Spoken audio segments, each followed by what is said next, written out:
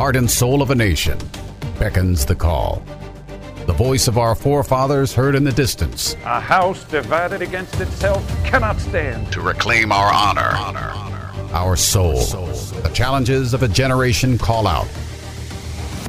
Future generations hang in the balance. We choose liberty. This is the voice of a nation. Of a nation. Of a nation. Of a nation. And now, Malcolm. Without a doubt, this verdict was one that really the world was waiting for, because just about everybody knew if this thing didn't go the way that they had predicted. And let me be very clear, they set this picnic up well before the verdict happened. This thing was set like a well-groomed picnic out in the woods somewhere, where everything was perfectly in place because everybody had already weighed in on this thing, including the President of the United States, suggesting what they would like to see. This is, what has happened to justice in our country, really? I mean, it is so screwed up, I have to tell you at the moment. And this whole business about blind justice is, I've dismissed that entirely from my vocabulary, because she just needs to take the blindfold off. We are on to the games here. There is nothing blind about any justice here. It is out in the open.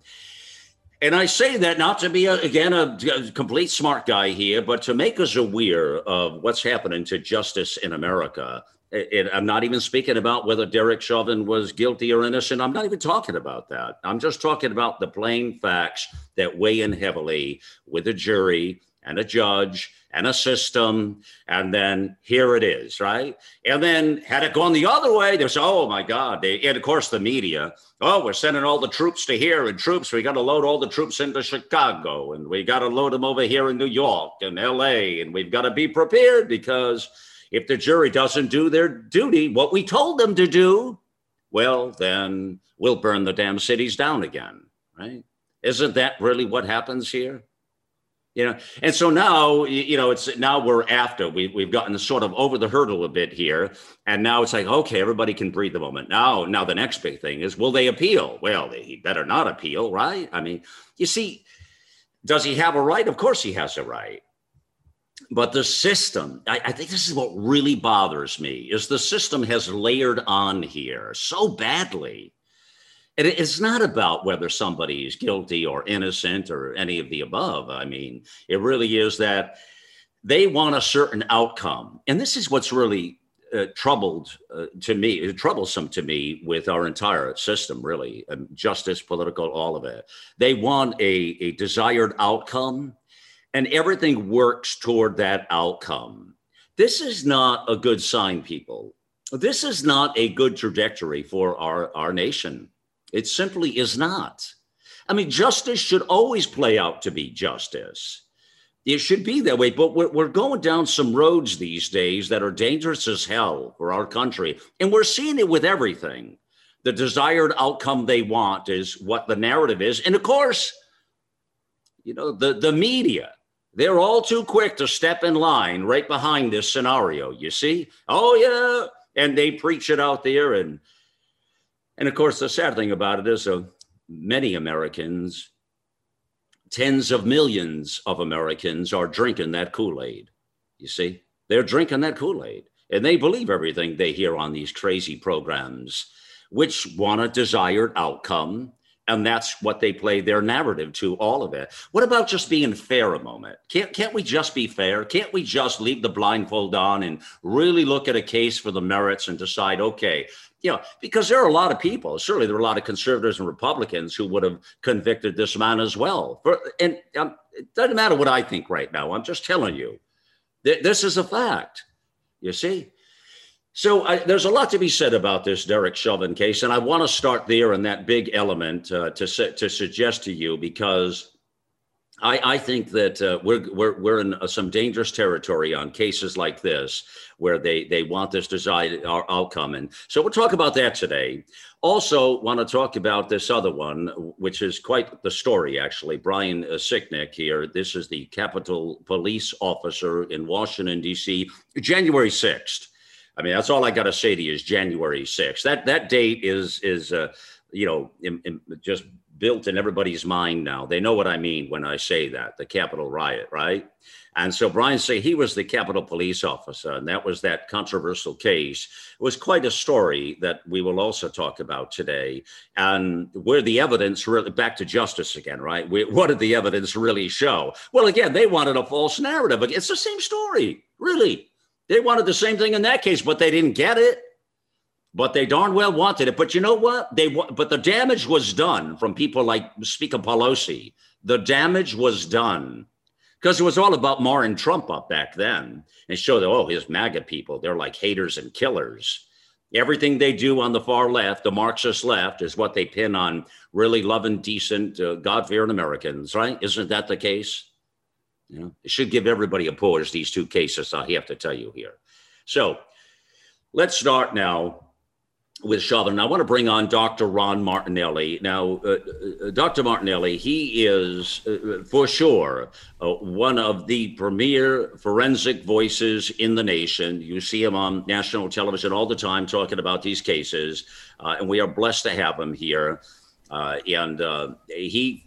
is his life. This is what he studies and does. So he knows far more about this than about all of us.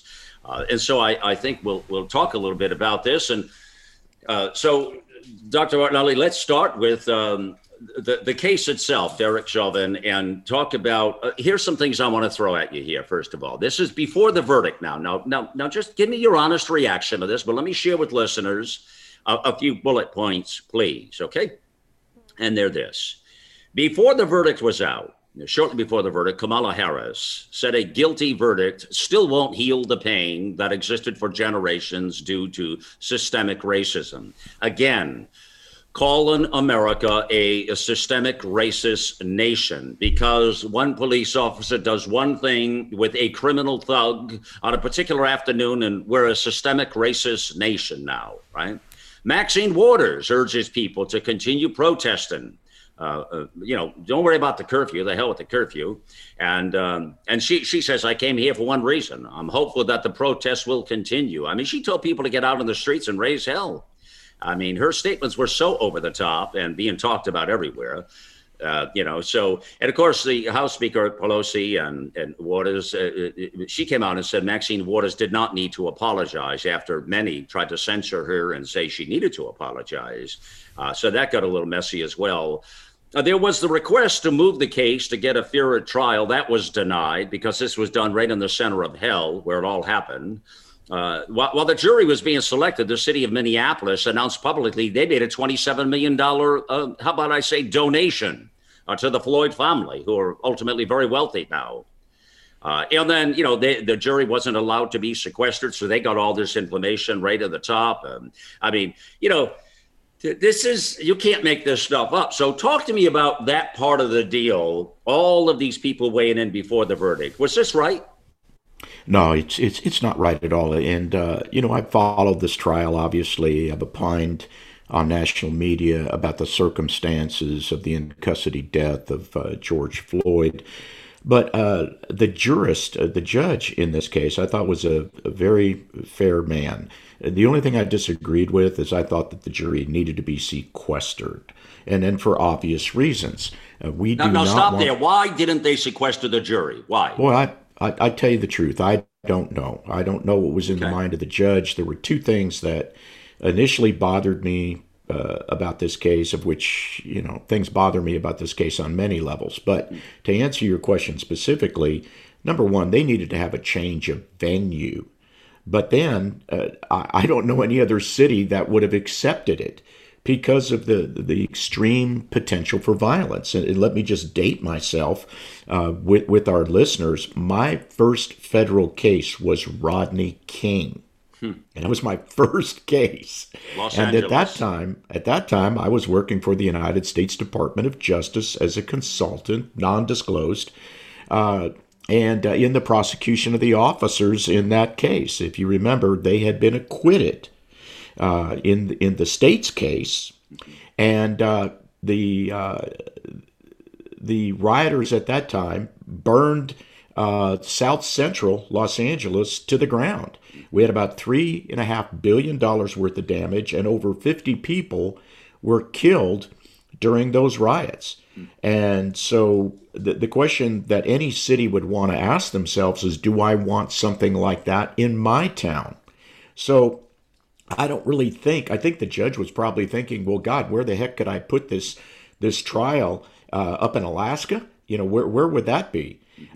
So that's the answer to number one. Number two, I absolutely agreed with the judge when he said to Maxine Waters, the legislative branch needs to stay out of the judicial branch where it makes reckless statements and opinions and determinations and threats. So when Maxine Waters comes to town, and that's just before the jury is impaneled, and she says publicly, we need to continue this. I'm here for one purpose. We need to confront the systemic racism. We need to be in people's faces. I think the actual term she used was confrontation. She did. That is an inflammatory statement that if riots had occurred, she could have been indicted. I think we could have made a great argument for indictment. But look at what she said in comparison to what Donald J. Trump said on January 6th. I mean, there's not even, those are two levels of statements. Her statement was so inflammatory that, I mean, I can't see why she wasn't, sanctioned or censured by her colleagues. Well, they didn't because, and this is the thing about, this is a perfect moment to bring up this point, Ron.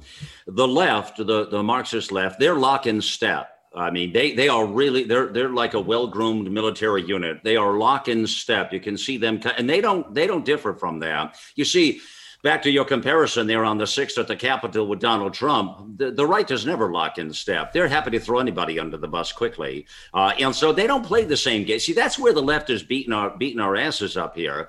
Not only are they lock in step, but they do everything in a criminal fashion, but they don't have America's best interest at heart. And they're doing all these things and lying to the American people, and the media has their back. And that's a bad recipe, Ron. You know, Malcolm, the thing, and I just saw on the news where they had the vote. Okay, so there was a vote. I think Speaker McCarthy, the minority speaker, had brought forward a motion to censure Maxine Waters. Now, they're both from California, okay, and they're very close to each other as far as districts. I think they might even be in adjoining districts. And what happened was every single Democrat in the House of Representatives voted not to censor Maxine Waters. Okay, it was a party line vote to the person. There wasn't a single Democrat that agreed with a simple motion. And by the way, even though the motion was brought by Minority Speaker McCarthy, right, it was not his language. He used the language of the judge in the Derek Chauvin trial. He used exactly that language. And he said, based on what the judge feels here, I believe we need to have a motion to censure, because this is not her first time, if you remember. Right. Okay, if you remember last year, she was talking about getting into conservatives and Republicans' faces. Remember? Tell them that they're not wanted. See them when they're eating dinner, when they're filling up their car full of gas.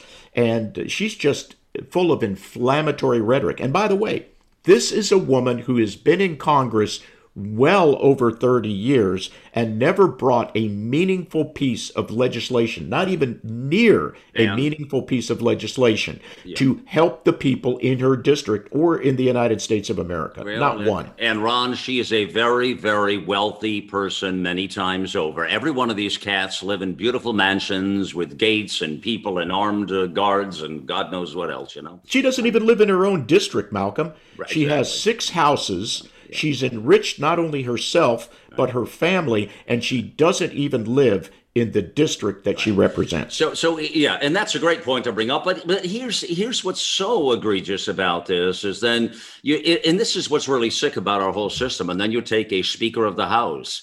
I mean, you just look at this in plain English of Nancy Pelosi, and you see that she comes out. No, there's no need for Maxine Waters to apologize. Again, lock in step with whatever they want, and they're totally out of control. But yet, when Donald Trump says peacefully and patriotically, you go to the Capitol, but he never said, whatever, confrontation, bang anybody over the head, jump the fence, he never said any of that. But they made it out to be a monster.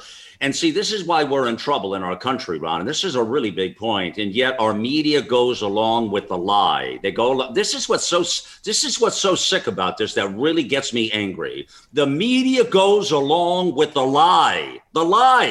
And they back her up. Now, then you have to say, Ron, are they all in the tank against us?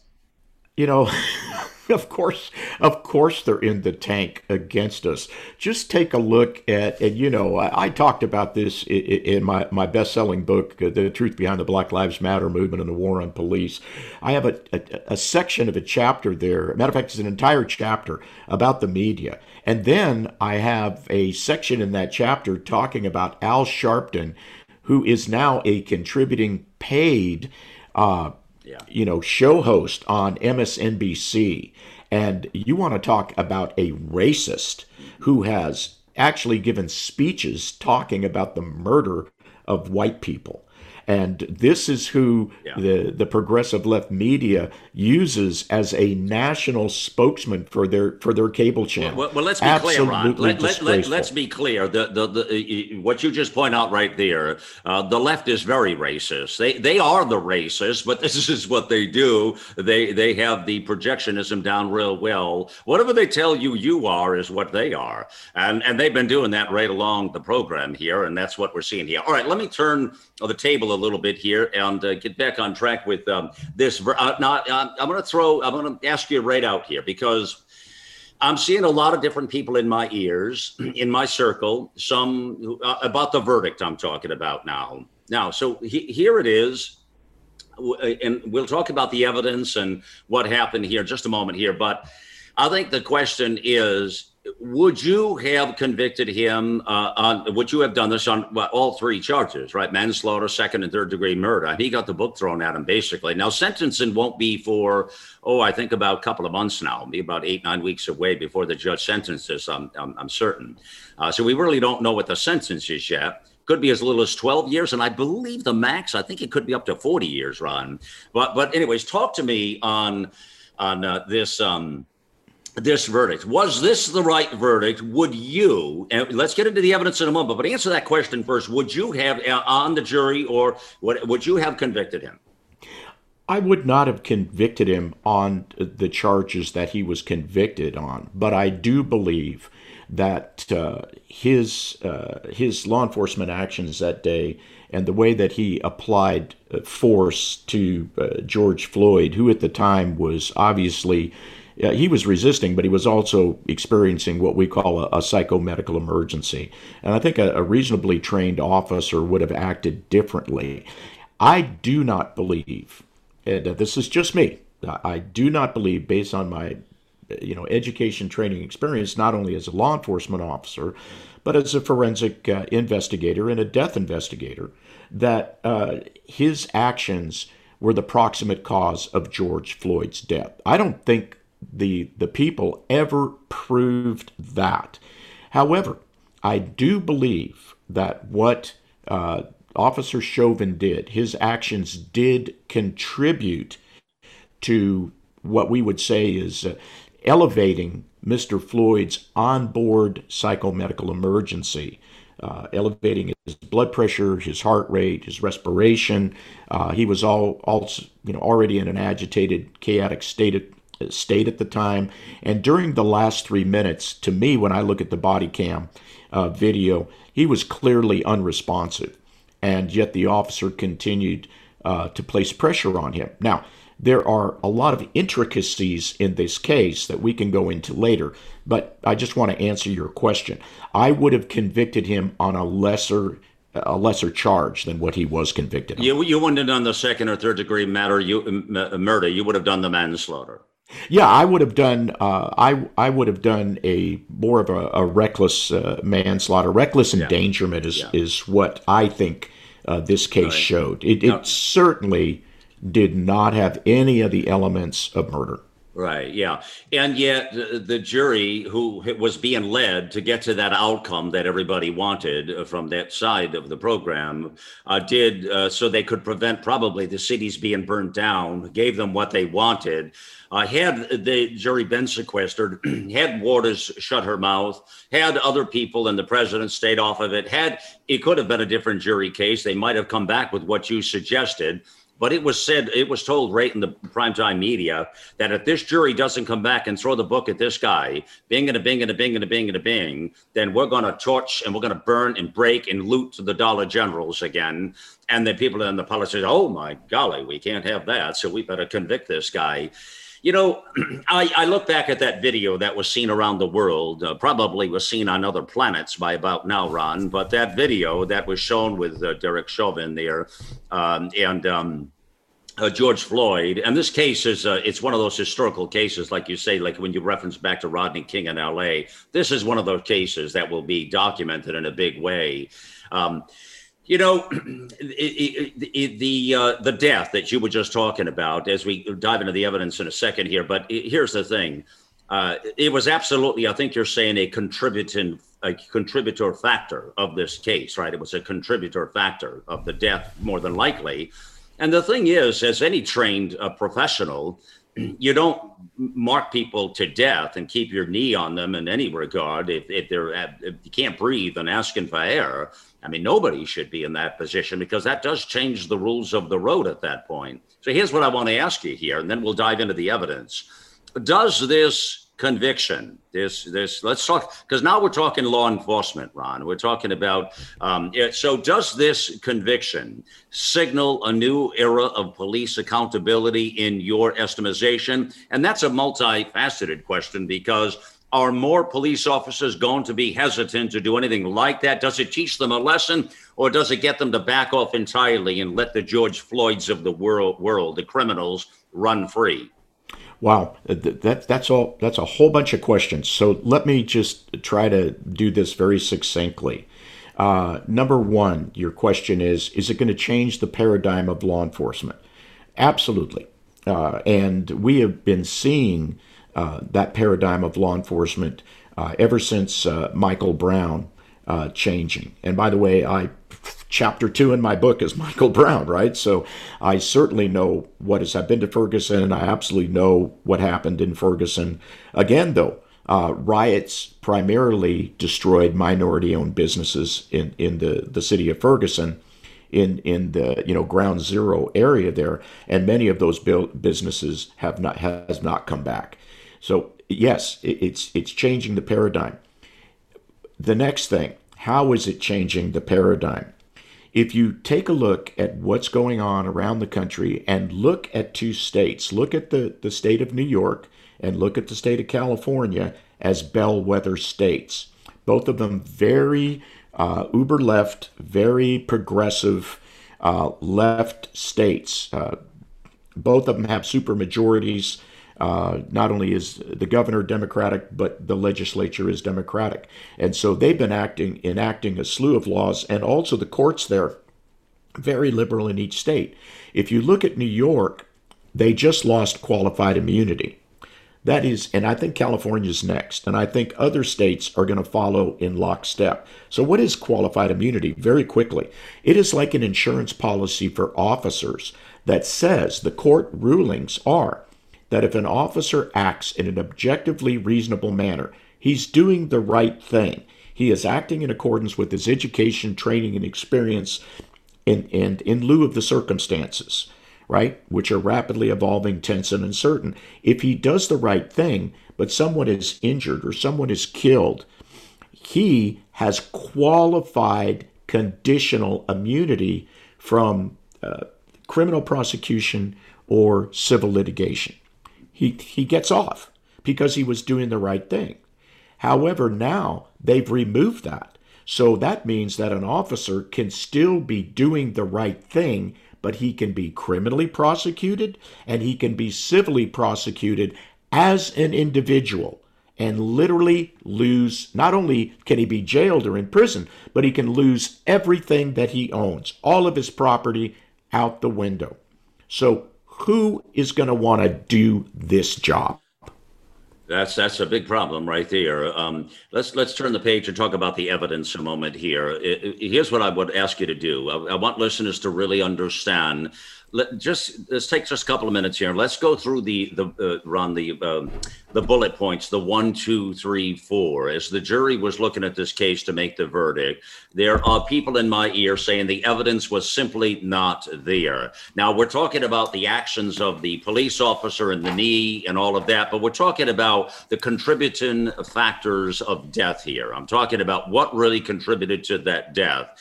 And we know about the drugs. We know about his ailments. And he was not a healthy, but beyond the criminal record, he had problems. But he was not the saint the left has put out, as they always do with these, like the Michael Browns. They make them saints, and they're really criminals. But talk about that evidence, please. What is the 1, 2, 3 bullet points listeners need to know? Yeah, and these are real complicated issues, so I'm going to try to dumb it down. Please. Number one, cause of death was listed as drug toxicity with associated, cardiovascular problems, and in concert with restraint by police. So the medical examiner did not list the restraint as the cause of death. The proximate cause of death was as indicated. He had a toxic level, which means it could kill you, of fentanyl and amphetamines in his system. All right. He had a long history of drug abuse. I believe he suffered from cardiomegaly, which is an enlarged heart.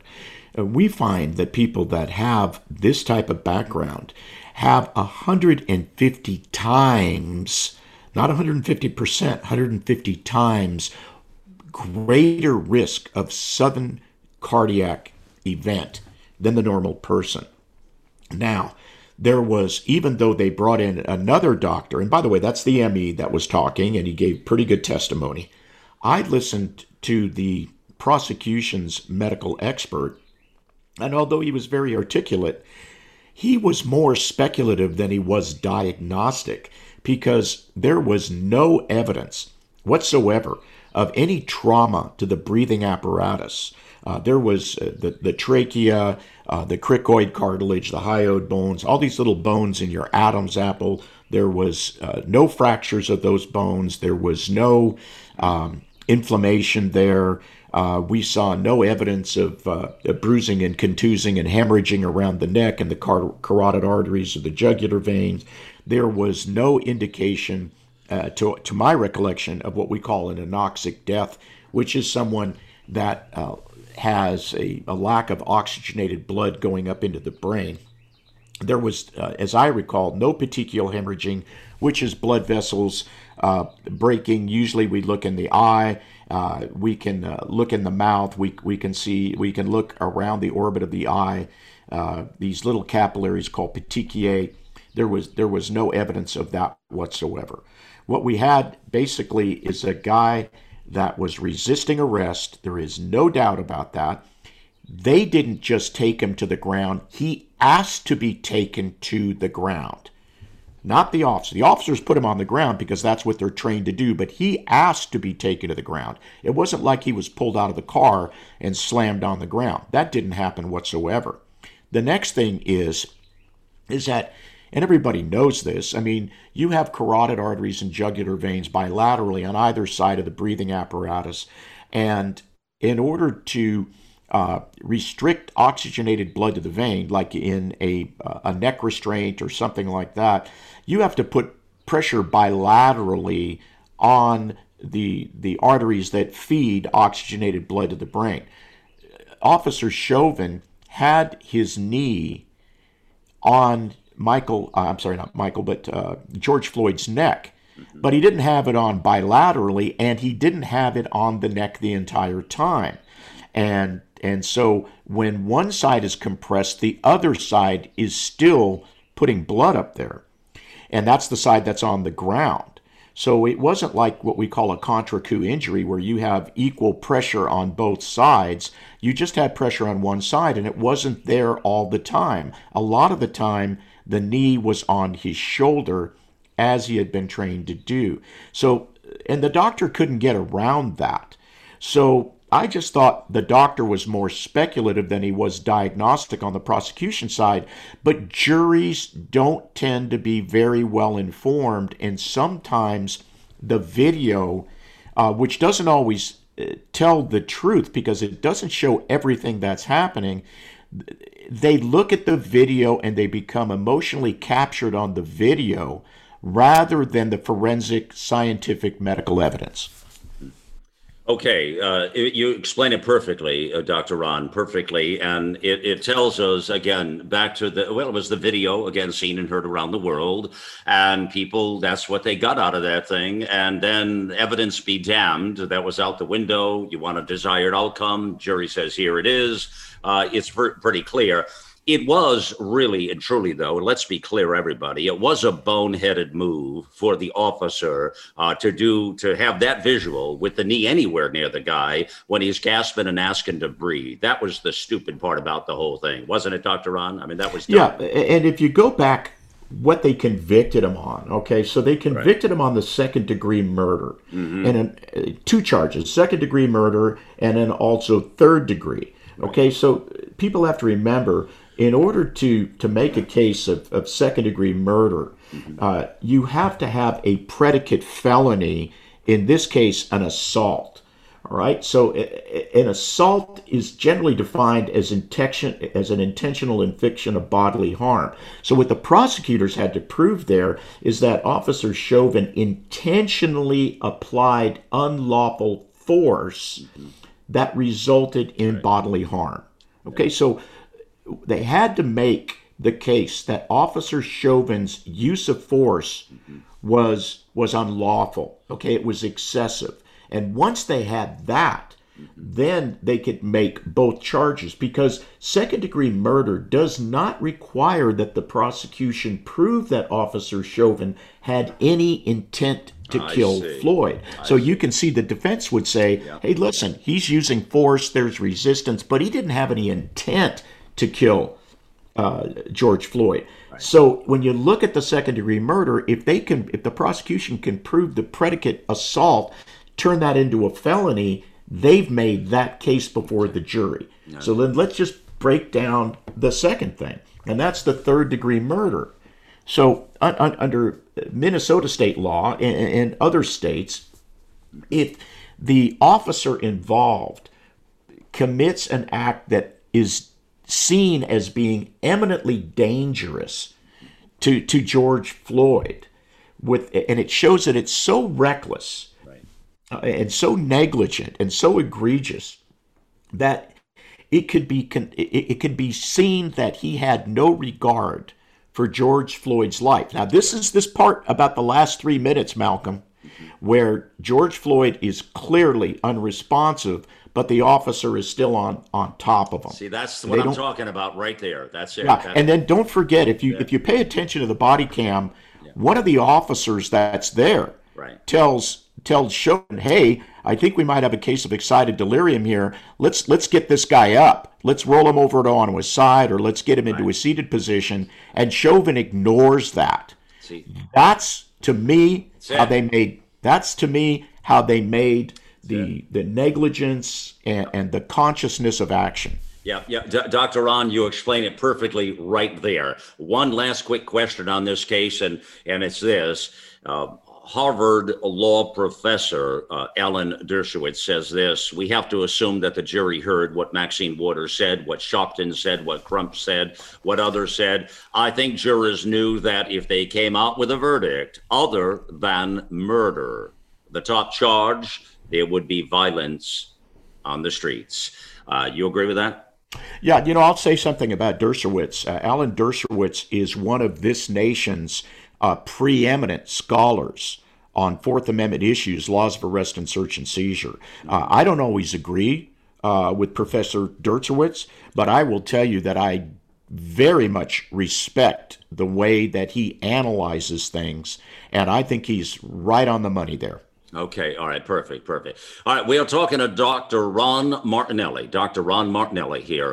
Again, you just heard the breakdown, it hardly gets any better than that. As far as really wanting to understand this case and understand all the circumstances and how we got to the conclusion, we just covered a whole lot. I got to tell you what, the last 30 minutes. Now you know what took place, what happened, where we're at, so on and so forth. Now, we're going to talk next in just moments here with Dr. Ron Martinelli again about this other major story, on the Capitol Police Officer Sicknick here, Brian Sicknick. And this was the January 6th Capitol riots that we talk about. There is a must-read article on AmericaOutloud.com on this particular story that you'll want to go read. That is written from Dr. Ron Martinelli. And it's the truth behind the U.S. Capitol Police Officer Brian Sicknick's death. And it's a great read, and it'll give you the lowdown as to what really took place. This is another outrage for a whole lot of reasons. This one gets a little more political, a little more... the last one was as well. Aren't they all, as I say, with the desired outcome they're looking for? So Dr. Ron, his book again, the Black Lives, the War on Cops, that book about the Black Lives Matter, that is a bestseller. It is in the America Out Loud bookstore. It is available on all bookstores except Amazon. Threw it off their platform and censored it after it was on there for a couple of years and had tremendous sales. They decided to throw it off because it didn't fit their narrative. I just want to throw that little bullet point in there to get your dander up out there. Okay. But this is what they're doing. The oligarchs are trying to control the environment of what we can see, read, hear, touch, feel, and be, which is totally wrong. And we're going to make that point every time we can. And since Dr. Ron Martinelli is here, his book was thrown out of Amazon for that reason and censored in the highest order. And there are so many others that's happening too. Where they think they're going to control the conversation in America. And we need to put a stop to it, people. And the only way to do that is to boycott these big companies and to get on and give our business to people who understand our liberties, understand our freedom and our freedom of speech, and understand what it means to be an American. And that's what that's the big point of all of this stuff. So, all right, we're going to take a pause here on the Voice of a Nation. And we'll come back and talk about this Capitol Police Officer Sicknick with Dr. Ron Martinelli and our Team Nation and we'll continue on here. And don't forget now, everything's back at AmericaOutloud.com, friends. That's where the conversation is. We'll take a pause. We'll see you just on the other side here. Our global experts are brilliant writers and engaging hosts on a mission of a lifetime. You'll find the latest news and inspiration on the front page of AmericaOutloud.com.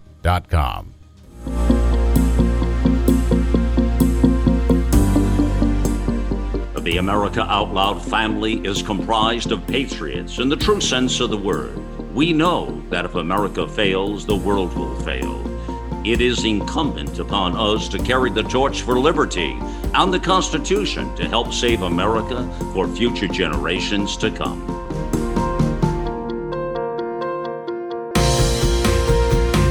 AmericaOutloud.com.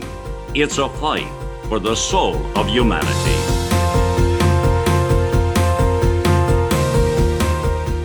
Think back to the last time you felt healthy and energized. The best times of our lives occur when we're at the peak of our health, sleeping better, full of energy and focus. We know that fades with age, and you might be feeling the effects of aging as low energy and poor sleep. But it doesn't have to be that way. There haven't been any nutrition systems designed to rejuvenate our bodies as we get older until now. Healthy Cell Pro is the only multi-nutrient system that impacts the building block of your body, the cell. Created by anti-aging expert and Nobel Prize nominee, Dr. Vincent Giampapa, award-winning Healthy Cell Pro cuts through the complexity of nutrition supplements by simply giving you the purest ingredients, filling dietary gaps to nourish your cells and enhance your quality of life for optimal performance. Visit healthycell.com and use code OUTLOUD for an exclusive discount or call 844-869-9958.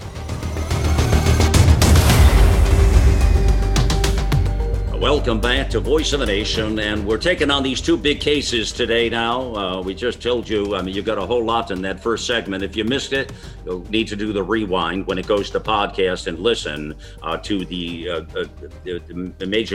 amazing conversation we just had with Dr. Ron Martinelli, who joins us. Again, one of the best forensic voices in our country, for sure. He breaks it down so we understand it, but understands all the details of these kinds of cases here.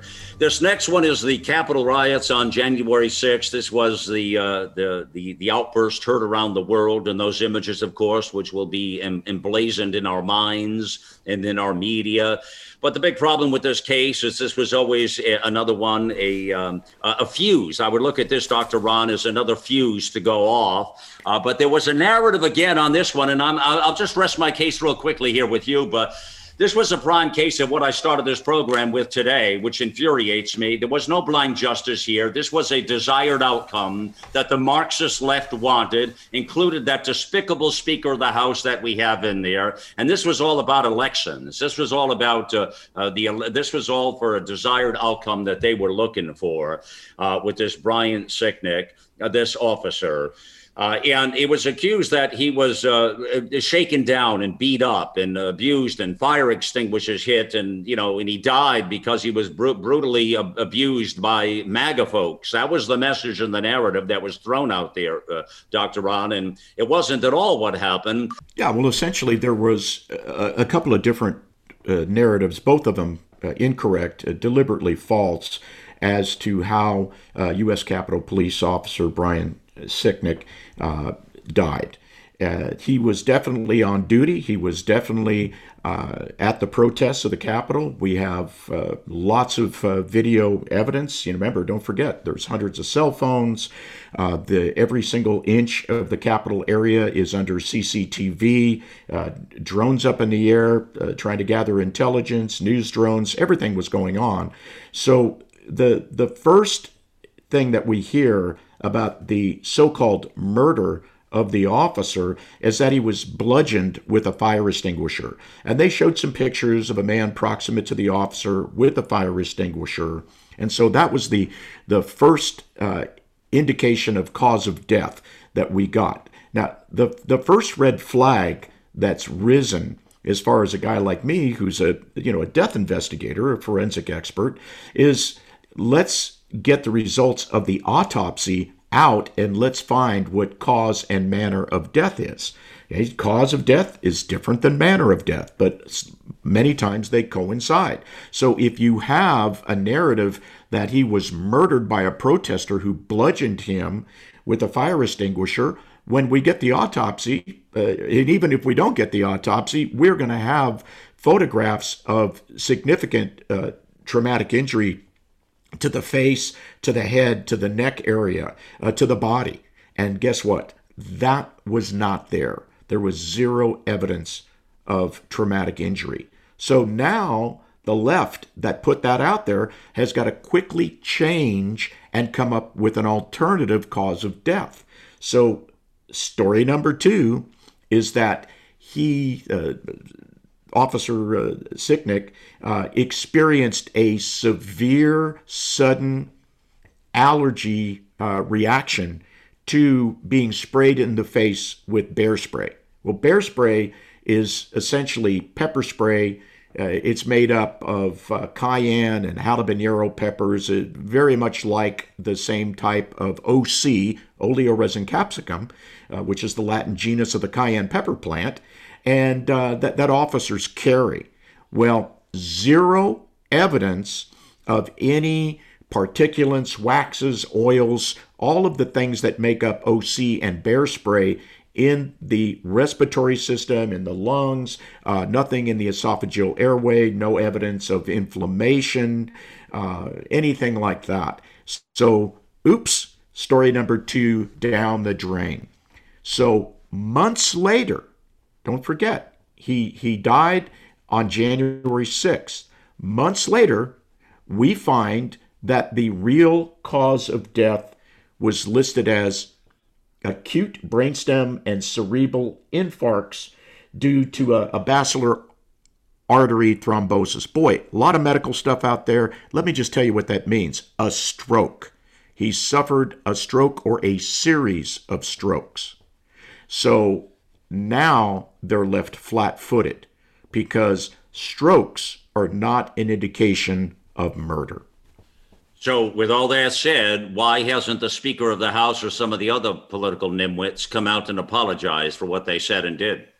Well, you're not going to see that because, as you said it in your introduction of the Sicknick death case, is that this was all predetermined, and the tragic death of the officer is now exploited to fulfill the narrative that speaks directly to Donald J. Trump and MAGA people, as you refer, coming to protest at the Capitol building. Now, let me be very clear here, and thank you for mentioning the forensic article that we've put up on America Out Loud website.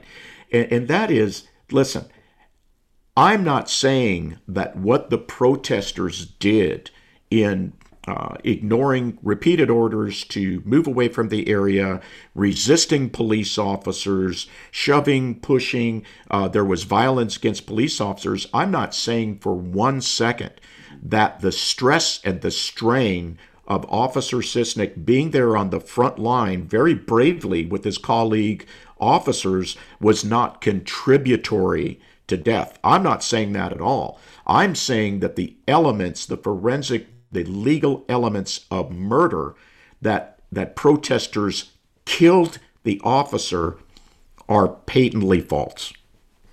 Wow. I mean, as we find out now, I mean, this is what happens, and it's well after the fact, but the damage has been done, Dr. Ron. The damage is done. Right. Malcolm, look at the similarities. When we're talking about issues of contribution and crimes of murder, look at the similarities in the George Floyd case, which had issues of contribution, and look at the Sicknick case, which have issues of contribution. But in my estimation, in neither case was a person murdered by the other. George Floyd, I do not believe, was murdered by Officer Chauvin, and Officer Sicknick was not murdered by protesters. Yeah, I mean, there it is right out there. But again, this is really the real lasting point of all of this, Dr. Ron, should be that we're getting bad information. The media is out of control. And no one really talks about this stuff in the way that I do. But I think that's the big story of all of these stories, is that because they have played to the narrative, they have been lock in step with the Marxist left. That is really the criminal part of this whole deal, Dr. Ron, to me, is the fact that Americans are not getting real information. They're not getting, that justice again. We're not getting it. It's a loaded deck. And I think, and this really troubles me a great deal, Dr. Ron, because if we don't get this right, if we can't make this point, if we can't get this out there so that people across our country see what's really going on here, I think we're doomed, Dr. Ron. I think we're doomed as a nation, and I think we're going at that point down very quickly because these narratives are killing us.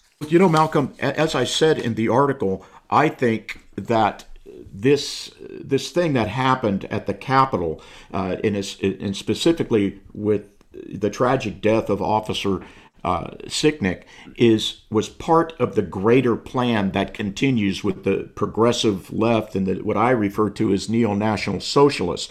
And that is, if you remember when the news accounts first surfaced, it was 5 people killed. That's right. 5 people killed. That's right. During the Capitol protests. 5. And in reality, nobody was killed. We had people die. 3 of the people, the officer and 3 other protesters, died as a result of natural causes. So don't forget, the real medical examiner's report for the officer was not homicide, death of one person at the hands of another, okay? And it wasn't accidental, it was natural causes. The stroke is a natural cause of death that any physician will tell you 70% of the people that die from strokes have severe problems with hypertension, and they have other comorbidities. So they could have diabetes, they could have cardiovascular disease, things like that. So, and by the way, these things take time. They don't happen overnight. So when you do the pathology and you do a medical history after death, these are the probative questions that you have to answer. But let me get back to my theme here, and that is, why did they put his body in the rotunda, and why did they make such a huge deal over it? And they still continue today to forward the theme of murder. And that's because they wanted to get that wall built around the Capitol building. They wanted to be protected by thousands of armed troops to give President Biden and the congressional far left legislature the opportunity to pass over 40 sweeping executive orders, legislation and executive orders, and Green New Deal and all of this stuff to forward a leftist agenda. This was all by design, Malcolm. This was not happenstance or coincidental. Right. No. That's the whole theme of this whole thing that's coming out here. It is by design. It is the desired outcome. And again, Dr. Ron, we got to wake people up. We have got to wake people up to what's going on. And to me, the way we've connected both of these stories today, I think is brilliant. And I think it tells a story here as well. I want to bring in here, Dr. Ron, stay right there a moment, because I want you to opine back in just a second here. But one of our astute professionals on our Team Nation here, Dr. Lee for America, she has a point of this as well, this particular case, which we'll be talking about a little bit later in the program, but that you want to make, Dr. Lee, that place to this potential death of Sicknick. Go ahead. Yes, thanks, Malcolm. And I very much appreciated Dr. Ron's article on your website. I thought that was outstanding, medically as well as forensically well stated. What I wanted to add to this is that medically, we know that extreme stress and adrenaline surges, the fight or flight response, adds to a hypercoagulable state, increasing the risk of blood clots in someone who has underlying vulnerabilities. So I would support the point about stress playing a huge role and being on hyper alert in that situation. But there's another factor which the press has grossly ignored and covered up, and that is the risk that all of the COVID vaccines currently available that are still experimental have a very high risk of causing both arterial and venous blood clots. In fact, Pfizer's and Moderna's vaccines are based on data from Oxford in England, are about 30 to 40 times greater risk of blood clot problems, arterial and venous, than Johnson & Johnson's vaccine. And the government just decided to pause J&J because of a rare blood clotting problem. I have read articles that the family for Officer Sicknick stated that he had received one of the COVID vaccines prior to January 6th, which makes sense. He was a first responder and they were beginning to vaccinate those individuals in December. Mm-hmm. So I'm aware that that was taking place. If that was also the case, as a 42-year-old male who looked fit in his pictures, was not obese, didn't have the age or body type suggesting other comorbidities, then it raises the question in my mind medically whether the vaccine that he had received played a huge role in creating this risk of this massive and fairly unusual blood clot type stroke in a 42-year-old male. And I think that's something that needs to be discussed, and the media is covering up the serious blood clot risk with these vaccines. Yeah, boy, that puts a real interesting angle on this whole thing to me. And, Dr. Ron, I'd like your opinion on what Dr. Lee puts out there, because it is interesting in the way that she's pointing out, hey, that could absolutely be a contributing factor here. And, and it's interesting to point it out because we may never know, but I think it does it gives me pause to think, wow, could that have been could that have been a factor here, a big factor in it? What do you think? Yeah, and first of all, thank you, Dr. Lee. It's always nice for a PhD who's not board certified to get validated by a real doctor. Okay, so thanks so much on that. But and I think Dr. Lee will agree with me, Malcolm. And to your point, here's what occurs when we are doing a pathology. We have to get a medical history proximate to death, and that's what Dr. Lee is talking about. Some of the probative questions that death investigators such as myself would be asking the wife, the family members, is, was he vaccinated for COVID-19, and what type of vaccine did he take? The other thing is, what is his lifestyle like? Does he drink? Does he smoke? Did he have any comorbidities? Were there any symptoms that would indicate a vascular problem? Because that's what happened. He died from a stroke.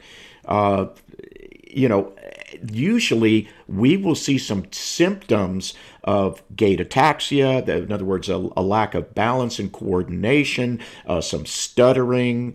We might have some visual problems, peripheral visual problems, because there's pressures, placed on the eyes, things like that. Did he experience anything like that before the riots or on the day of the riots? Because, as we all know, those officers that were out there in the U.S. Capitol were on high alert, as Dr. Lee correctly points out, for a prolonged period of time. Did he complain of sleep deprivation? Things like that. And unless they were completely incompetent in developing that medical history proximate to death, they should have known after doing the autopsy, a toxicology to see whatever drugs were on board at the time, blood thinners, blood pressure medications, psychotropics, things like that. They should have known within 2 to 3 weeks afterwards what was the real cause of death of this officer. Yet we hear nothing of this until 4 months later. And the reason is? Well, the reason is because they wanted to exploit, unfortunately, the tragic death of this very brave officer so they could move forward with their leftist political agenda, keep that wall around the Capitol, keep those guards protecting them from any future protests by the American people, to stop them from doing what they're doing. And I think they've been highly successful as that. If you ask somebody next week, how did Officer Sicknick died, they're going to tell you he was murdered by Trump supporters. And that's exactly the narrative they want to keep going all the way to the 2022 elections. That's it. Yeah, and there it is right there. That's the whole linchpin of this whole thing, what Dr. Ron Martinelli puts out right there, that I need you to pay attention to people. And he's right, all the way to the next election. In other words, they got what they wanted. They got the end result. They got the narrative. They've already beat the drum. And so when Nancy Pelosi comes out and says what she says, and Senator Cory Booker did as well about the death and Trump supporters and Trump, and I was pretty sick over that whole thing. It was grotesque what was being said and done. I mean, it was not comfortable as a patriot to see what they were saying, what the media was saying, and these Marxist politicians. And yet the family, Sicknick's own family came out and said, hey, listen, chill. We just want the truth. They weren't interested in playing politics with the life of their cherished relative. They weren't interested at all. But yet that's exactly what took place here, people. So listen, we're going to pause right here on The Voice of a Nation. Again, big thank you, Dr. Ron Martinelli. The book is in the America Out Loud bookstore, and the article is on AmericaOutloud.com. We'll see you just on the other side of the pause.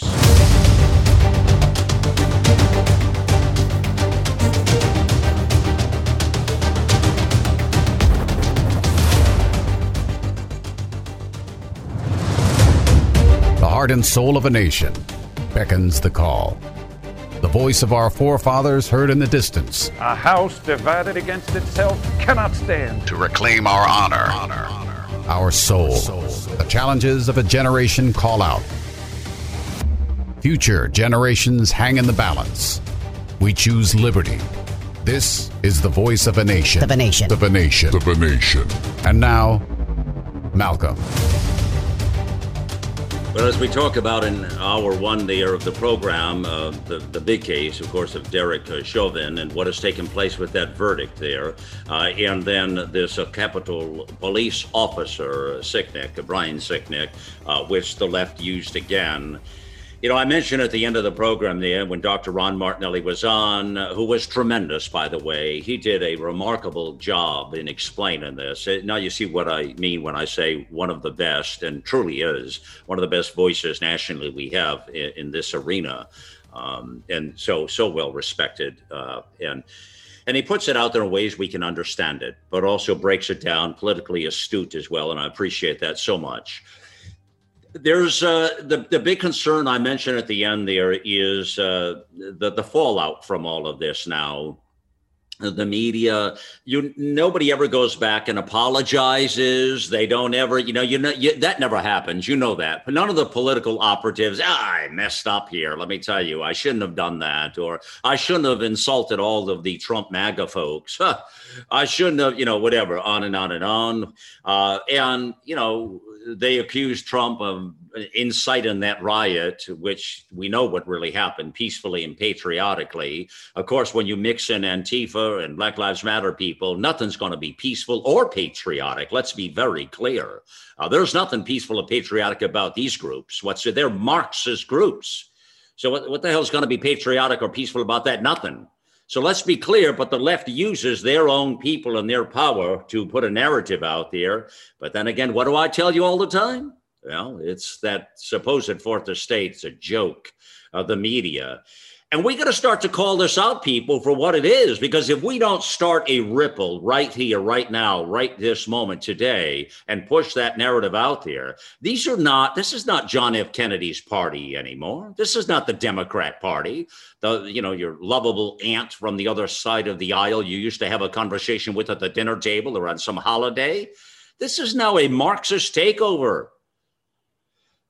I mean, it's put right out there in daylight. You don't have to make this stuff up. You don't have to use lies and fib. You just have to look at the truth, the almighty, God's almighty truth here, and the out loud truth, and put it out there. And it's not the Democrat Party. It is a Marxist movement that has hijacked the entire political narratives. They want, what did I start with Dr. Ron Martinelli? They want a desired outcome, people. So what they do is they create the outcome, right? They put the desired outcome out there, and then everything plays to that narrative. And here's what really gets me. And then they're all lock in step. It's just like I said, some foreign country army where you see them in China or Venezuela or Cuba, and they're marching down the road, lock in step. That's what I get right here in our country. We have a takeover happening here, people. It is a Marxist takeover on so many levels of our country. And there are many of our adversaries around the world are simply playing to this. And we'll talk about this in the days ahead. China, Russia, the Middle East, Iran, North Korea. Many of our adversaries, they play to this stuff. I mean, these people are not stupid. They sit back there and they know what's going on in America. And as we know, the danger to America is America itself. These are all self-inflicted wounds. And unless we cut the cancer out and we remove the cancer, the Marxist cancer, from our dialogue and from our system of politics and life here, we're going to continue to have these challenges. But more than have these challenges, they're going to be magnified. And they're going to be magnified to a degree that you're going to wish you had done something about it sooner, faster, quicker. Now, I say that as well as I can possibly put it out there. It is time that we've got to stop the left from co-opting what we call basically the out loud truth or the English language. How's that? They've got to be stopped in their tracks and they have to be called out. because they're the first, and they're brilliant marketers. I already told you that they know how to put the package and polish on everything. The right doesn't. They don't have that talent the left has, and they always say to me, "Well, they're trying to take the high road or be honorable." Well, if that's what it is, people, we're going to lose. And if that's what it is, I mean, you have to fight fire with fire. I mean, I don't know what else to say to you. I mean, what are we going to say? Yes, ma'am. No, sir. Yes, ma'am. Be very polite. Take the high road while they're kicking us in the backside.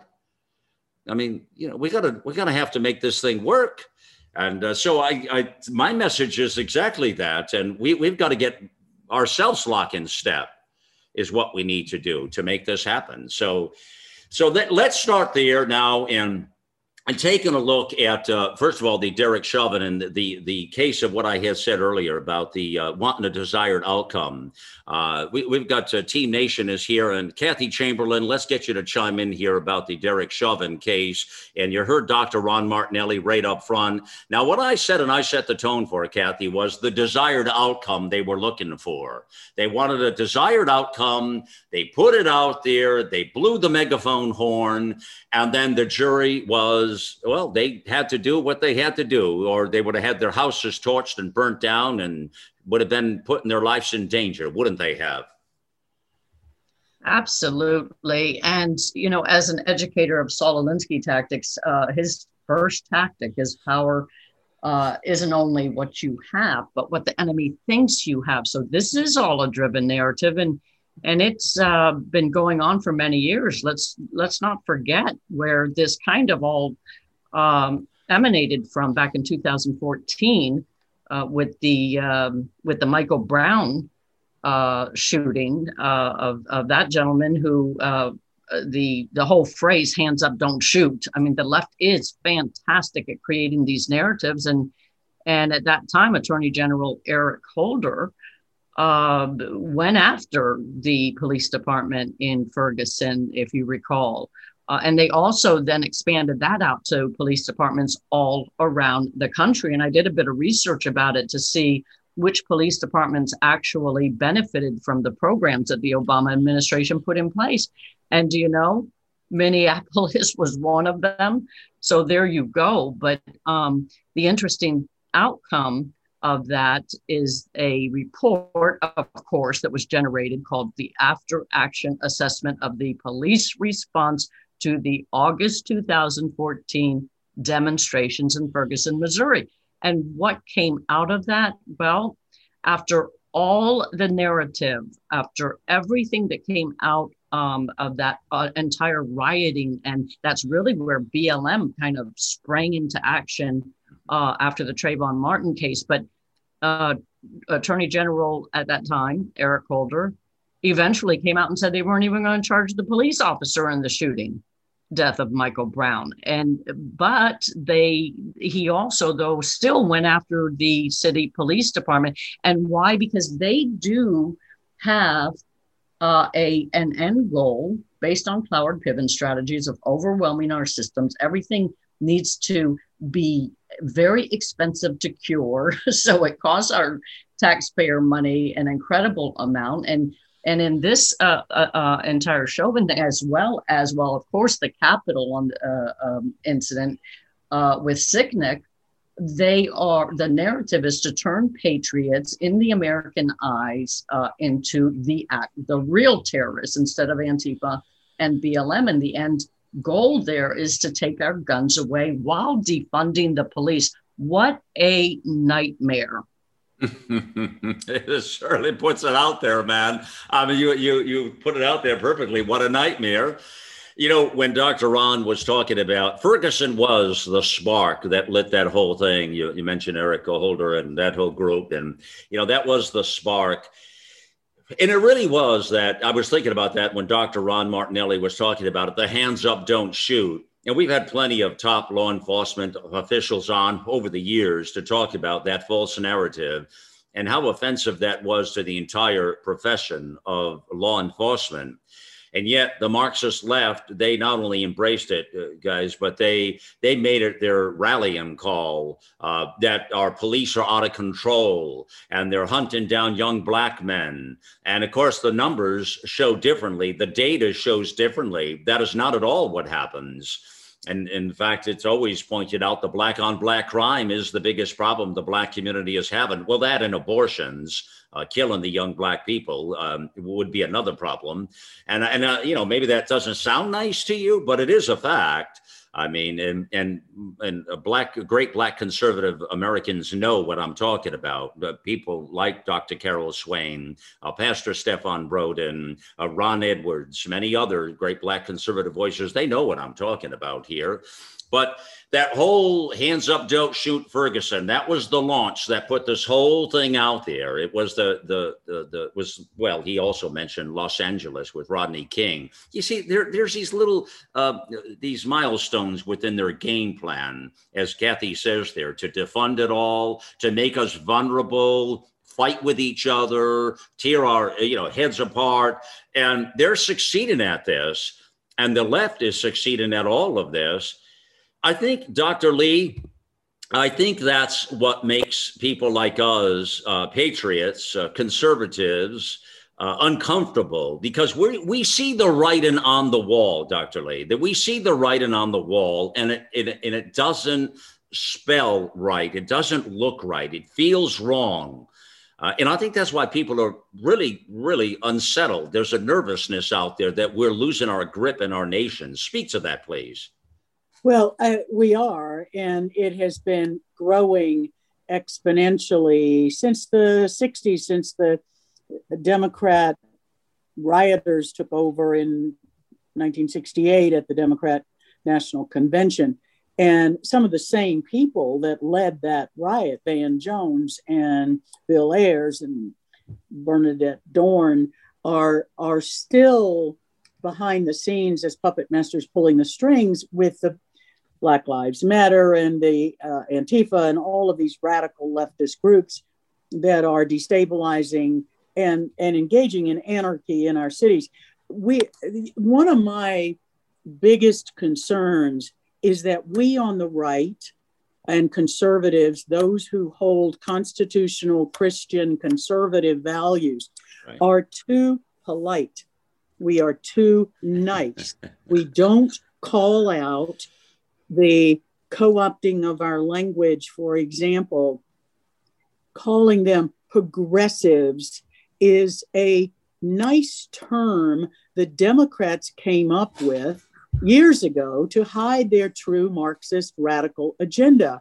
When people began figuring out that liberal meant anti-US Constitution, they stopped using that term. They shifted to progressive. Progressive is polite, and it sounds positive. It's politically correct, and it's disgusting for us to keep using that adjective to describe the leftists who are determined to destroy us.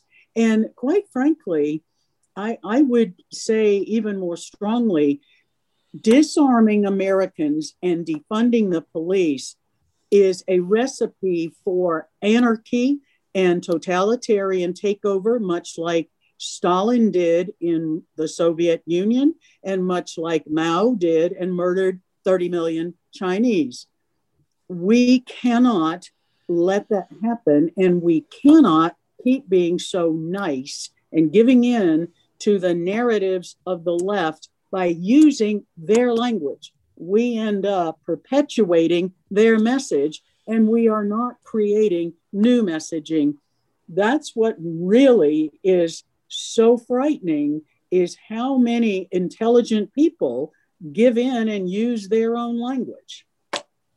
Yeah, they do. A lot of the political operatives do from both sides of the aisle. You're right.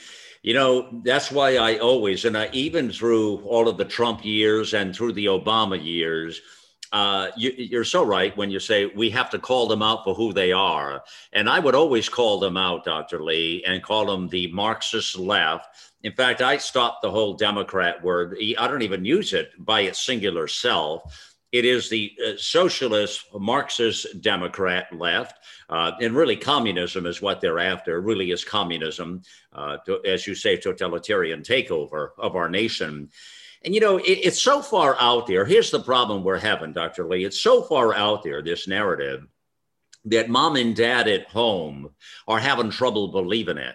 They sort of think that it sounds very conspiratorial in nature, and like we're really just making stuff up. And the root cause of all that is the media. So yeah, it's calling the left out, but it's also calling the media out, and that's where the problem is, where the rubber meets the road for me. And why it's important, the work we're doing here on our network, Dr. Lee, at America Out Loud, because we've got to be the new voice for patriotism, for our Constitution, for conservative values, for a country that has, that where we can celebrate another 250 years, hopefully. But the way we're headed right now, if we don't fix these couple of points here about the English language, as you mentioned, and then the media, those are the two big, to me, I was going to say, Dr. Lee, I was going to say that it's funny how my mind works. I would say, well, those are the two big elephants in the room, but they're not the two big elephants in the room. They're the two big jackasses in the room. That's the donkey symbol. Am I right or wrong? Talk to me. I think that's true, but also let me just say that we can't by ourselves fix the media, because the only 6 companies control all of the media outlets in the entire United States. We have got to stop waiting for other people to fix a problem and step up to the plate and do it ourselves. Change your language. Stop calling it the Democratic Party, which is what they want us to use, because democratic implies this collaboration, democracy. And they don't want us to use the noun Democrat, because they are not democratic, they are autocratic. And as you've already said, they march lockstep with following a message of destruction. So we've got to, each one of us, take charge of the way we describe it. I'm not a Republican or a Democrat or an independent. I am a Christian constitutional conservative, and we need to start defining ourselves by the values on which this country was based, and stop using the language that the left and the media are using to undermine our core values. Another example, this whole infrastructure bill. Mm-hmm. The left and the Democrats and the radicals call it investment, and they are co-opting a capitalism term for a Cloward-Piven strategy of collapsing the economy by depleting taxpayer dollars and bleeding the country dry. So we've got to stop using those terms. This is taxpayer boondoggle, as you called it yesterday, political trickery. Mm-hmm. That's exactly right. It's not an investment in our infrastructure. It's not private companies investing capital to improve the situation and have a return on investment. There's no return on depletion of the treasury and creating sky-high inflation and interest rates through the roof. Yeah, I couldn't agree with Dr. Lee more. However, I will say that I think there is good news on the horizon, that a vacuum right now is being created by fake news media. People are waking up to that, and it is going to fall to independent media sources like ours to speak out and to correct that every chance we can. For example, last night I just did a speech and told the crowd, we've got to get rid of, remember the Bushes, kinder, gentler, more compassionate. Yep. That absolutely drove me crazy when they said it. And I use it all the time as an example of how we don't need to be. And I even wrote in my book, Rules for Deplorables, about John McCain being at a town hall back when he was campaigning with against Obama. And in the town hall, a woman asked McCain, whether or not Obama was an Arab sympathizer. Okay, McCain immediately answered, "Oh, no, we can't talk like that." Well, the truth is, as I say in my book, he didn't know.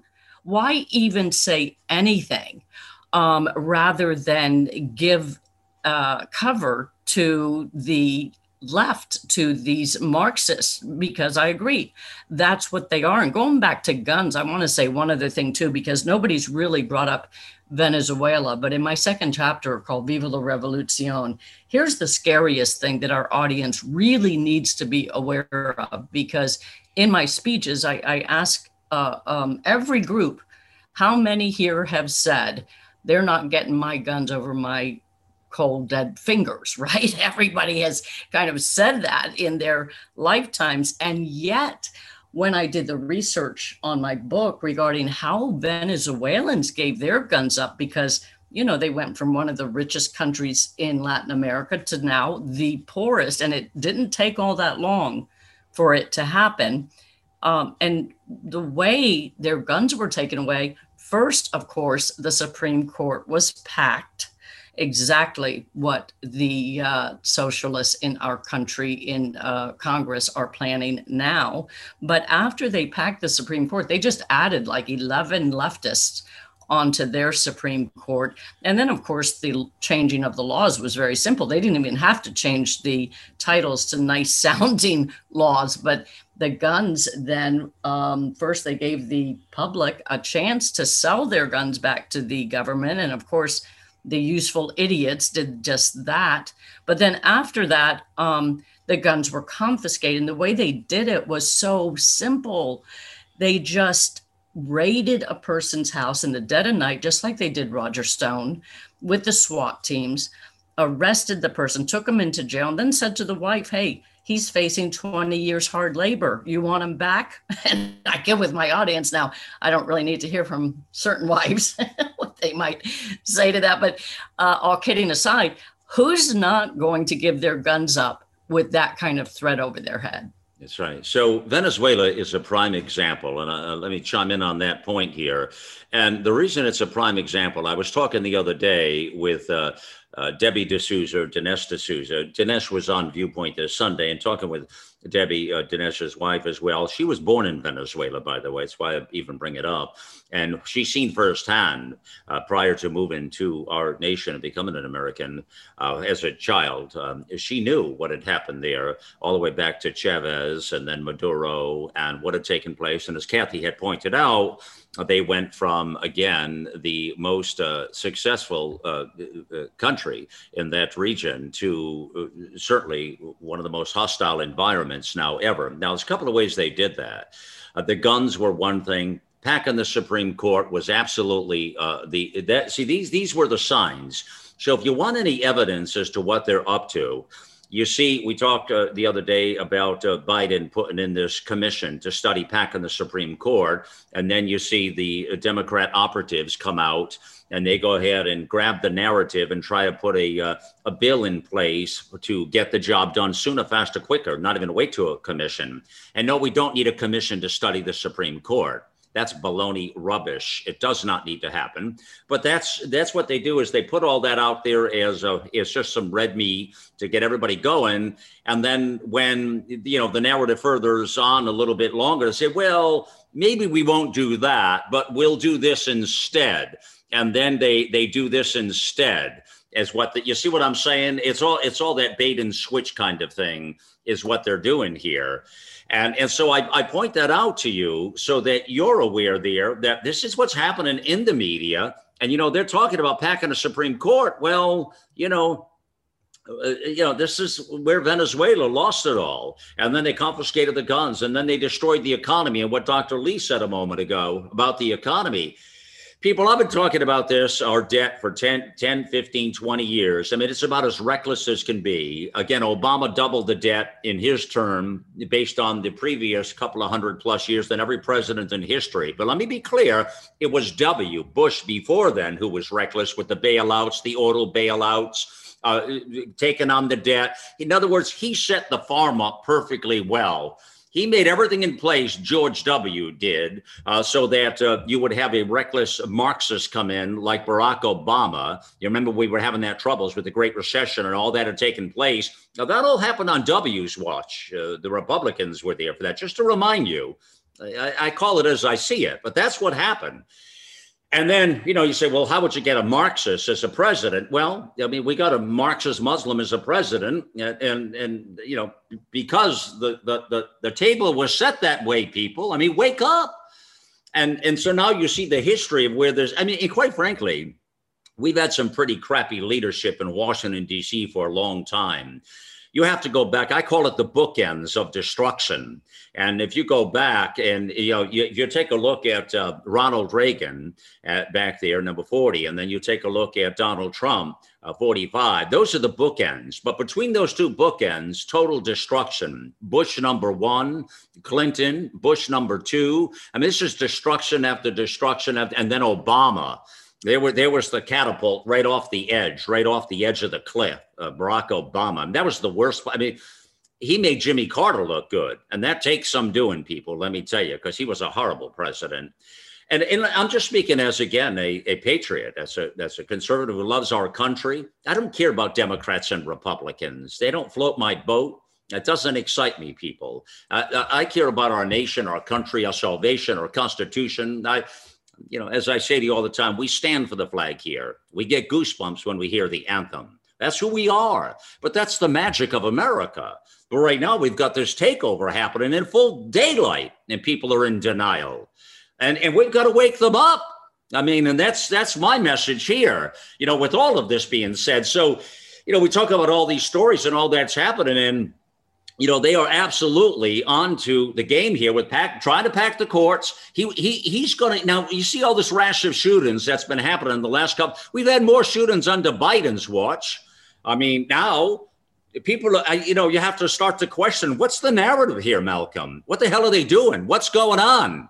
Yeah, well, I get the narrative, and I'll tell you, I understand all that, people. But, there's a bigger point to all of this. And therefore, I'm going to say to you that we need to become united. We need to become united, and we need to be able to take this Marxist left down is what we need to do. And having said all that, I'm in the fight here to win it here for our country, people. That's what needs to happen. So that article I mentioned about Dr. Ron Martinelli, go read that article, please, and get it out there. It is absolutely outstanding on every level. He explains it all, point in case. It's right there on the front page of AmericaOutloud.com. It's entitled The Truth Behind U.S. Capitol Police Officer Brian Sicknick's Death. And you'll see it right there. And please get that out to America so they're aware of what has happened as well. There's another very interesting one, which is, I want to point out to you, which is by Michael McCarthy, a great new writer of ours, has his finger on the pulse of a lot of these issues. It's entitled The Verdict by Jury versus a Verdict by Community Organizers. And I like what Michael does in this piece because he calls it right out, calls them all right out. And yet he says at the end exactly how he would have handled the case. And he's very honest about it and what verdict he would have come up with. I'm going to let you read it to figure that out. And we're going to have Michael McCarthy on in the next week or two on The Voice of a Nation. It's a new voice here, a new writer on America Out Loud. Thrilled to have him. And that's, of course, what I love about The Voice of a Nation. We're sort of the intersection of all these great conversations and narratives and experts around the globe and our own team nation and many of our experts on America Out Loud. So listen, we're on the march here to set the record straight, to get the out loud truth out there. And we need your help to make it happen. We'll see you just on the other side here, my friends. Listen to Malcolm, the Voice of a Nation, on iHeartRadio or our free apps on Apple, Android, or Alexa. Now, never before in our history have we witnessed the level of hatred that is now being waged against our law enforcement. While anarchist groups create havoc and overwhelm our first responders, these same groups and their corporate supporters are calling for the police forces to be shrunk and defunded. What can you and I do to make a difference? How can we stand up for what is right and to show our support? That's what I'm going to tell you about this incredible new platform. It's called shoptotheright.com. It's a new shopping platform that will help you find businesses that align with your values. They feature products made in America. They support veteran-owned businesses as well as our law enforcement community. This is a time when we need to stick together. We need to shop together, and we need to support each other. It's time for you and I to make some noise and stand up to protect our country. And one easy way to do that is to shop and give our money to companies that don't seek to destroy our way of life. So join the fight for liberty. ShopToTheRight.com. Support those American businesses that support law enforcement and veterans. 5 incredible years, and we're just getting started. Well, they say time flies when you're having fun. Well, it also flies by when you're on a mission of love. Love of country, that is.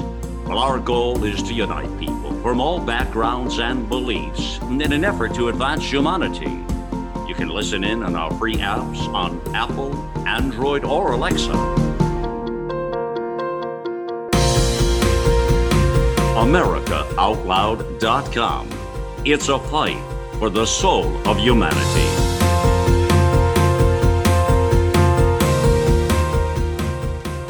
The silent majority has spoken. We say, let the silent voices be heard. You can be the voice of change. Contact our producer at liberty@americaoutloud.com. liberty@americaoutloud.com.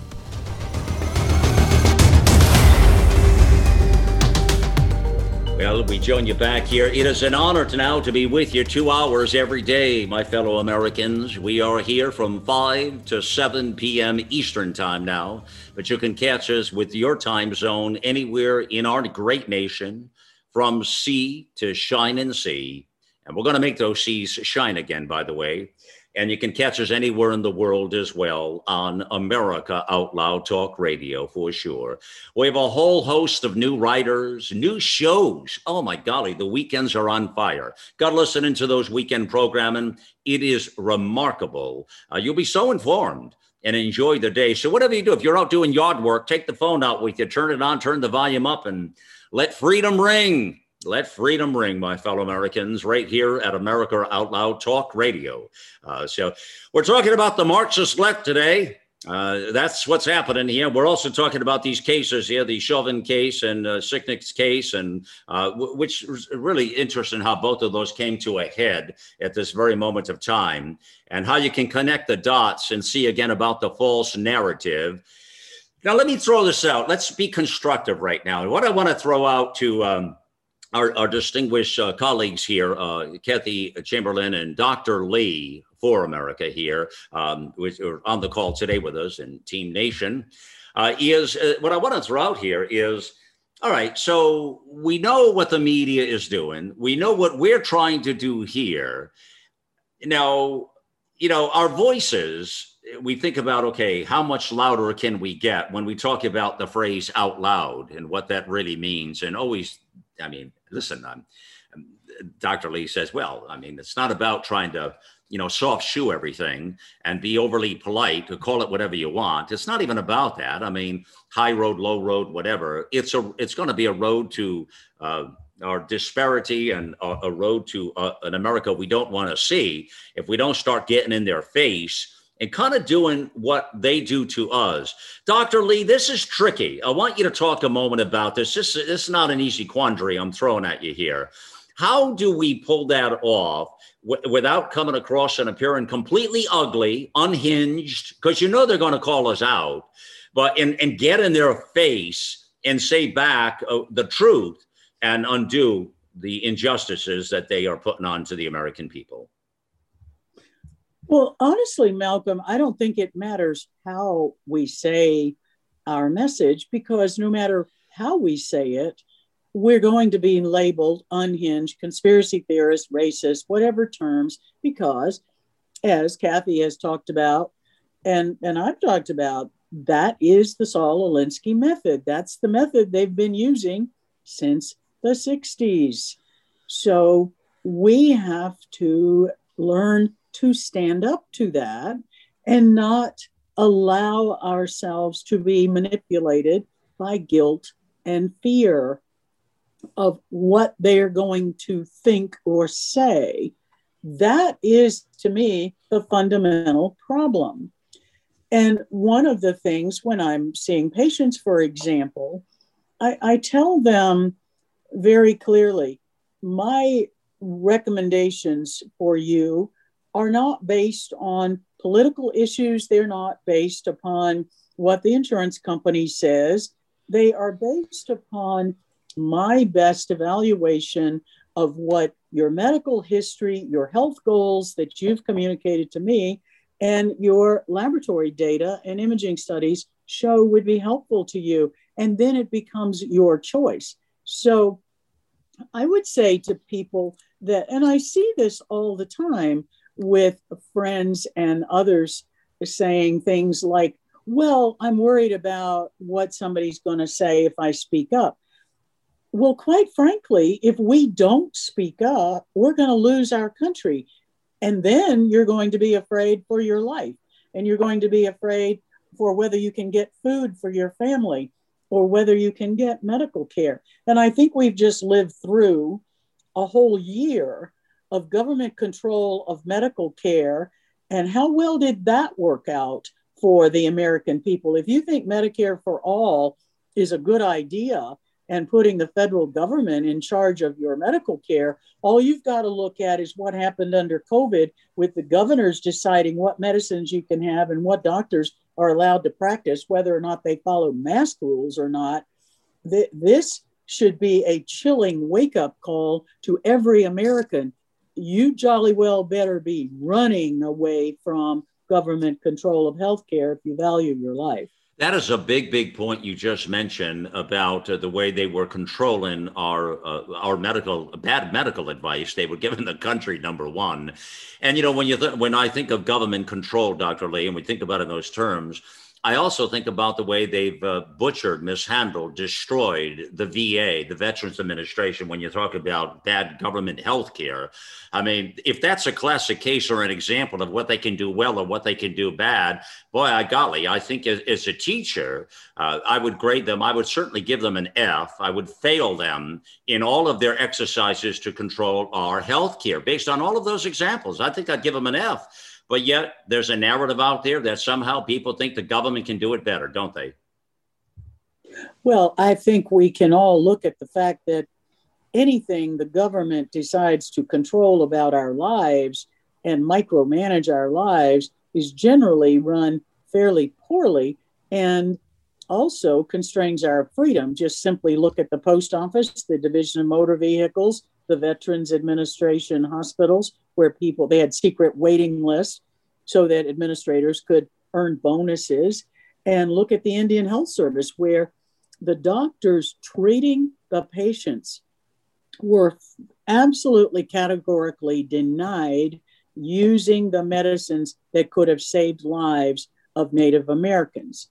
And that also was very chilling. And we see the same thing happening with big hospital systems that dictate what employed physicians can use in their practices or not use. We see the insurance companies and big research institutes closing down treatment options that work, that people would like to try. Look at what's happening in the schools. We are masking young children in spite of the fact that the data shows that building up carbon dioxide causes neurologic damage over time. What is happening under the government control at the local, state, and federal level over this past year should galvanize every American to get back to our roots and get really loud on the importance of individual freedom. Yeah, this has been a prime thing. The entire medical fiasco that we've experienced through COVID, with all these mandates and destruction of our liberties and what's taken place. And by the way, to Dr. Lee's point here, back to expertise on our platform here, I want to, while I'm thinking of it, let me just share with you, and I'm going to be doing this along the way here, but there's a program you need to take a pencil, paper out, jot it down right now. On the weekends, on Saturday and the Sunday, you absolutely must, and you will want to do this for you and your family, tune in at 2:00 or 7:00, either day, Saturday or Sunday. This is Eastern time now, 2 p.m. Eastern time or 7 p.m. So you've got plenty of opportunities, and listen to the McCullough Report. Dr. Peter McCullough. This is an MD who testifies at the Senate all the time, working with our senators, trying to bring a sense of truth, and testified so many times on the Hill. And he's a go-to source for what's really happened within COVID and the truth. And one of the many doctors that is on the front lines. These are people on the front lines, independent physicians, more or less. A lot of these, like Dr. Lee is, as an MD, and it's such an honor to have her here and her voice. And again, when you talk about having someone like a Dr. Ron Martinelli up front, and you hear the exchange of her in the first hour, if you missed that, with Dr. Lee for America, Dr. Ron, and he's so terrific. He called her right out to say, thanks, Doc, for telling a PhD, because he really means that. He was, if you were here for the end of the first hour, you'll know what I mean. He was really saying he so appreciated hearing the way she had put that piece of information out there that was so viable to that case, the Brian Sicknick's case that we were talking about at the moment. But and again, just to reiterate what you said about Dr. McCullough and the McCullough Report, your listeners need to really understand, all of our listeners need to understand, Dr. McCullough is a world leader Amen. In the early treatment at home for COVID-19 and for vaccine complications, which we are treating also along some of these same lines. And we'll talk more about that another time. But my point is, Dr. McCullough took the initiative and courageously went against the restrictions of his own institution to stand up for patients' lives, to speak out, and to present the medical truth that there was treatment available for COVID. It did work. And he pulled together last March and April, he pulled together an international coalition of physicians and scientists and researchers and epidemiologists from Italy, the United States, and other countries, in particular Brazil. And he was the first to publish a peer-reviewed medical article that outlined the stages of the COVID illness and the treatment approaches. And he also was our consulting editor for the COVID Patient Guide, which is a free e-booklet to help every listener be proactive and know their options. COVIDpatientguide.com, free. Print it out, read it, and use it. I think your listeners are going to get medical truth on the weekend. And that is something everyone, I'm glad you brought that up. Well, he's absolutely brilliant. I mean, we are blessed beyond blessed to have Dr. Peter McCullough here. Again, 2 p.m., Saturday, Sunday. Make a note, people, and listen to him while you do your gardening or something else, or cooking or what have you. But that article is called The Impact of Bias in Vaccine Efficacy and Deaths Related to COVID. Kathy, chime in here. One only needs to see that in Venezuela, they don't even have hospitals opened anymore that have any semblance of what they once were. And I'm very concerned about not just this infrastructure bill, but all the talk about the climate change, because back when Hugo Chavez was elected, right before he was elected, in fact, a reporter asked him, and this was like 1998, a reporter asked him, well, just how much energy independence do you want here? And he said 100%. Now, our audience has to remember that the reason Venezuela became the richest country in Latin America was exactly because of their oil industries. And so the government basically, after he got elected in, the government took over all private ownership of those. And this is what I fear about the climate change, as well as offshoring all of our manufacturing. Again, it just drives me crazy when this happens. But I think I like the topic of Venezuela because it gives Americans a roadmap to see where we're headed. In fact, everywhere I travel, I run into the folks who are the most worried about socialism / communism are the ones who came from countries that happened to. So they're our best advocates, actually, and they're American citizens. They came here the legal way, and they are the most alarmed because they know how to read the roadmap and see the red flags. And we're seeing them all over the place right now. And if this climate change thing goes through, I'll tell you what I was really worried about, Malcolm, when I saw was the executive order that was reversed by Biden, a Trump executive order that cut China out of the manufacturing of our transformers in our electric grid. And he grew concerned because just a couple years ago, they found a transformer that had been shipped from China with a backdoor cyber access. Wow. Exactly. And at that point, that's when President Trump signed an executive order saying, that's it. They cannot be part of our grid like this. And so what did Biden do? He reversed that again? That's correct. Yes, he did. It was one of those first ones. And so now China's back in the business of manufacturing our transformers. And if anybody has done any kind of studies on EMPs, electromagnetic pulse technology, they know that if we lose our electricity and we can't make manufacture our own transformers, we're done a lot longer. Kathy, it's interesting about this. I've always been, we'll do a future program on this as well, on the EMPs. I've always been concerned for the EMPs. I mean, I've always had a bad feeling, Kathy, always. Too. And, I've talked about this, and I've done a couple things on air about this, just so you know, over time. And it is something we need to dive back into to make Americans aware. But what you point out right now is so in your face unsettling. Back to how, again, Joe Biden is in bed with China. Obviously, I mean, you'd have to be a moron not to know this. And yet, here we are. And remember, because I wrote an article about this back in May, I think, April last year, 2020, all about, if you recall, one of the big fears after the PPEs were discovered, that we were short on the PPEs because Obama's administration did not replenish them after the H1N1. Right. Well, interestingly enough, when I really delved into that, I wrote a whole paper about how our antibiotics are 90% made in China. So many of our medications that are life-saving are offshored.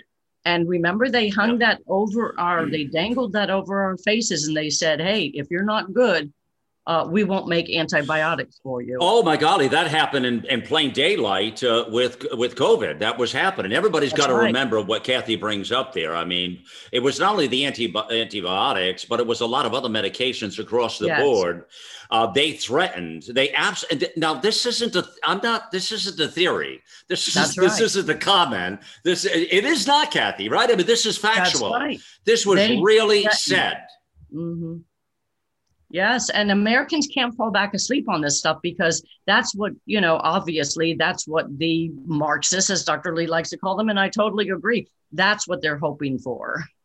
So we have to keep being in the face of Americans. It's every one of our jobs to spread this. And by the way, and I'm pushing this really hard in all my speeches, because we're out front giving these messages and educating people and doing all the research and all the homework. So, and we're the ones getting censored all over the place. So it's up to our listeners and our supporters to be our army of amen. warriors. Hallelujah. Here, can I hear an amen, please? Somebody, out loud.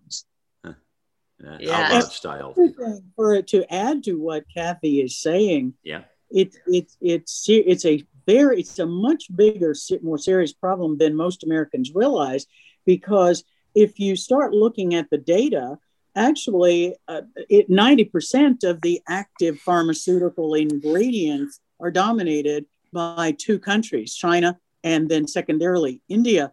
So it's not just antibiotics and some of the things that we heard about that were directly threatened during the COVID pandemic. It's all of our medicines, because the active ingredients are manufactured there. And that was one of the really good things that President Trump was trying to do, was to bring that manufacturing home. And the Biden administration has undone every single positive gain that was made during the Trump administration. Again, Venezuela is a good example, and I'm glad Kathy and Malcolm, you're bringing that up, because I've been down there and I worked in South America in between 2013 to 2016, and it was devastating what was happening to Venezuela.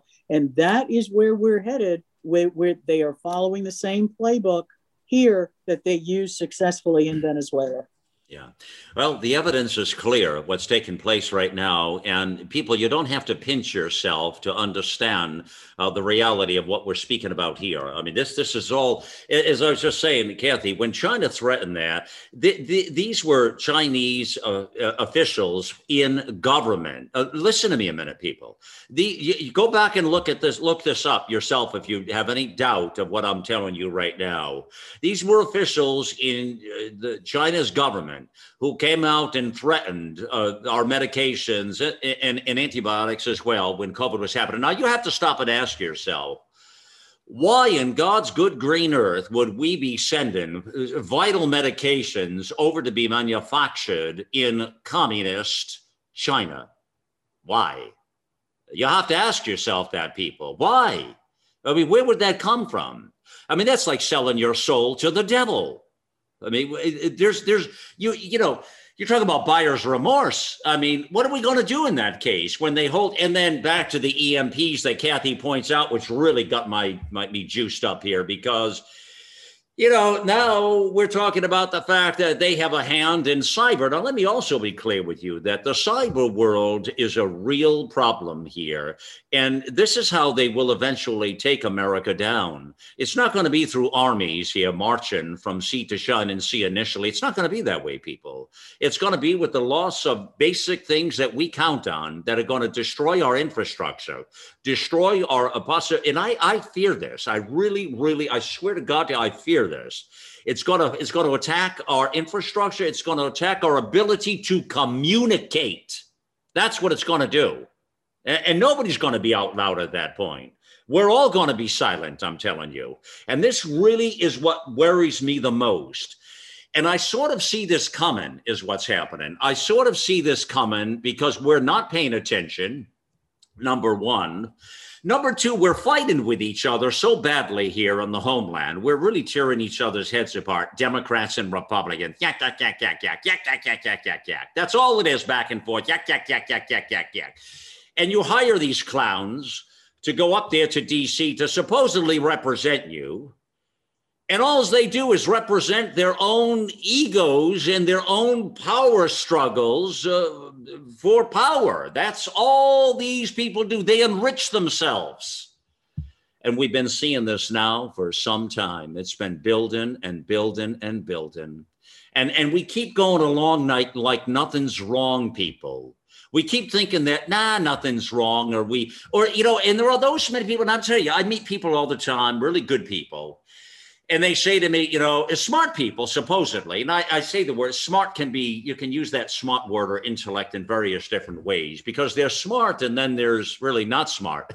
And then there's, intellect and there's really not intellect. And we see those people all the time. And then we say, well, we want to be polite again, or we think that,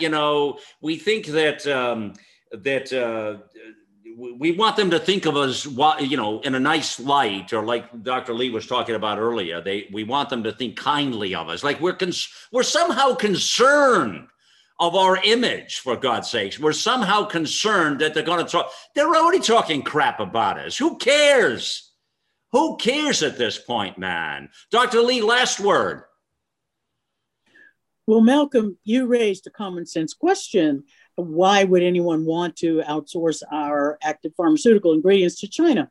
Well, let me direct our listeners to Dr. Peter Bregin's book, The Global Predators, COVID-19 and the Global Predators, where he outlines all of the ways that big global predator business elites and politicians are in bed with China. And we heard Secretary Pompeo talk about the fact that they know who the politicians are that have been supported by China, including many of our state governors and people who are making decisions that benefit industry development in China against the interest of the United States. So it makes perfect sense if you understand the global predator movement that Dr. Bregin has detailed so beautifully in his book.